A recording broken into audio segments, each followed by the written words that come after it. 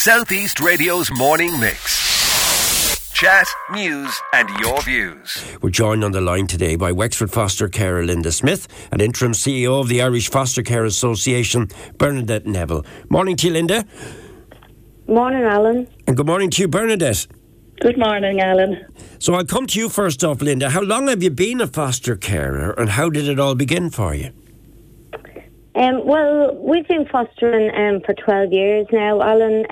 Myself and my husband Paul, we have 3 children of our own and we're living in Wexford.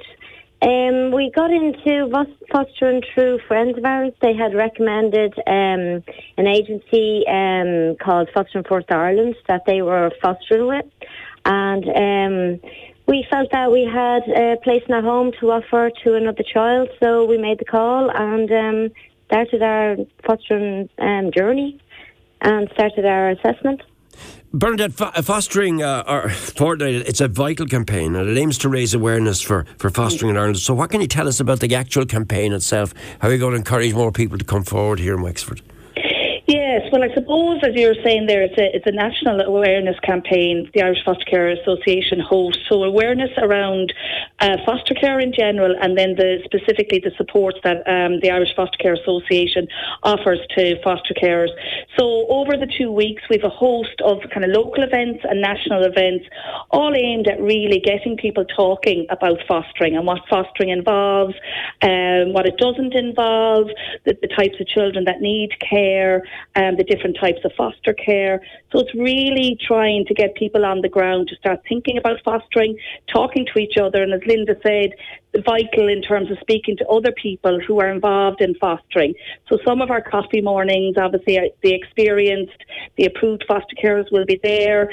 So I suppose it's a call out we're making to people. If you're thinking about fostering, you're newly approved, and you're just stepping into the role, come along to our coffee mornings, meet up with other people, make those connections, and that begins, I suppose, a conversation that hopefully will run and maybe persuade people or get people to think that actually, yes, this is a good time for me to get involved in fostering.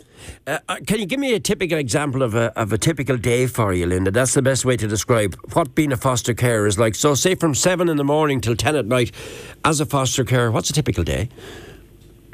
Well, a typical day would change, to be honest with you, from day to day. I'm sure as any foster carer would tell you, there's no 2 days the same, but look, that's the same as being a parent, isn't it?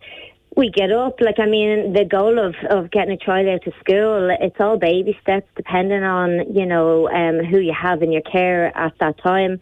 We're very lucky. The child we have in care with us is 6 years with us and well into a routine, and we've overcome a lot of challenges. But getting a child out of school can be just a big start to your day. Like I say, it really does depend on behavioural issues that the child that you have may have, or the child in your care may have. Then hopefully, you have a little bit of time yourself. That could be, just linking in with other foster carers. We have WhatsApp groups, we have events, coffee mornings, just like what was said. And I think just really, if you can get a little bit of time for your own self-care in the day, it's great. And so it can prepare you for whatever the evening will bring. A day could have, there could be access with the child's birth family in a day. Right. That, depending on how that goes, will impact on your evening. Attachment with the young people you foster. How many would you have fostered down through the years, Linda? We have fostered 3 long-term children throughout our 12 years, and we have fostered some short-term placements. I see. I'm talking about the attachment, Bernadette, that foster parents have with the children, and then the children move on. That must be heartbreaking on occasion. How do you prepare people who foster for that inevitable break when the children move to different areas or move into their own individual lives? Yes, you're right, Alan, in terms of, I suppose, foster carers invest a lot of their themselves and their hearts in the children. Now, there can be times where there's a plan around the length of time that a child is going to be with you, and then they move on. Maybe they're moving to a family member, but that member isn't ready, so they're with you for a period of time, and then they move on. Or things may happen, I suppose, while they're living with you, that a decision is made for the child to move on. And it is difficult because equally, birth children, so the children of foster carers themselves form attachments and bonds with those kids, and equally would say that actually they experience significant loss when children move on.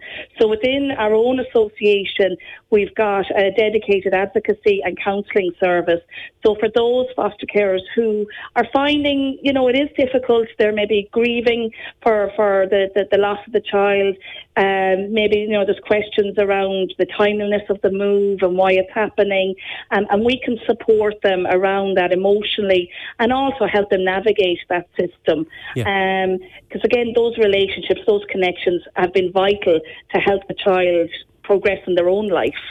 Linda, what advice would you give to anyone thinking about fostering and listening to us this morning? The advice I'd give is that if it is something that you're thinking about, you should follow your gut instinct, and eventually you'll know whether it's for you or not. There's pros and cons to everything, but at the end of the day, you're making a difference to young people's lives. They may only be with you a short time, they could be with you for the rest of your life. Right. We've never regretted as a family fostering. Children who have moved on from our care are still involved in our family today. Social media is a great platform for that. The young people are able to link in with each other. I would say pick up the phone and find out more information. Find out as much information as you can, and see if it's for you. If you can open your home to somebody who needs a chance at a better life, and you're willing to give it, and you feel you have it, I would definitely encourage anybody. And that's what Fostering Fortnight is about: the awareness of more carers are needed because there's more children who need care. Lovely to talk to you, Linda. Bernadette, just to give people the advice as to how they can find out more information on this Fostering Fortnight week, where do they go? Yes, I think the ideal place to find all our activities will be on our website. So that's www.ifca.ie, and the whole calendar of events are there.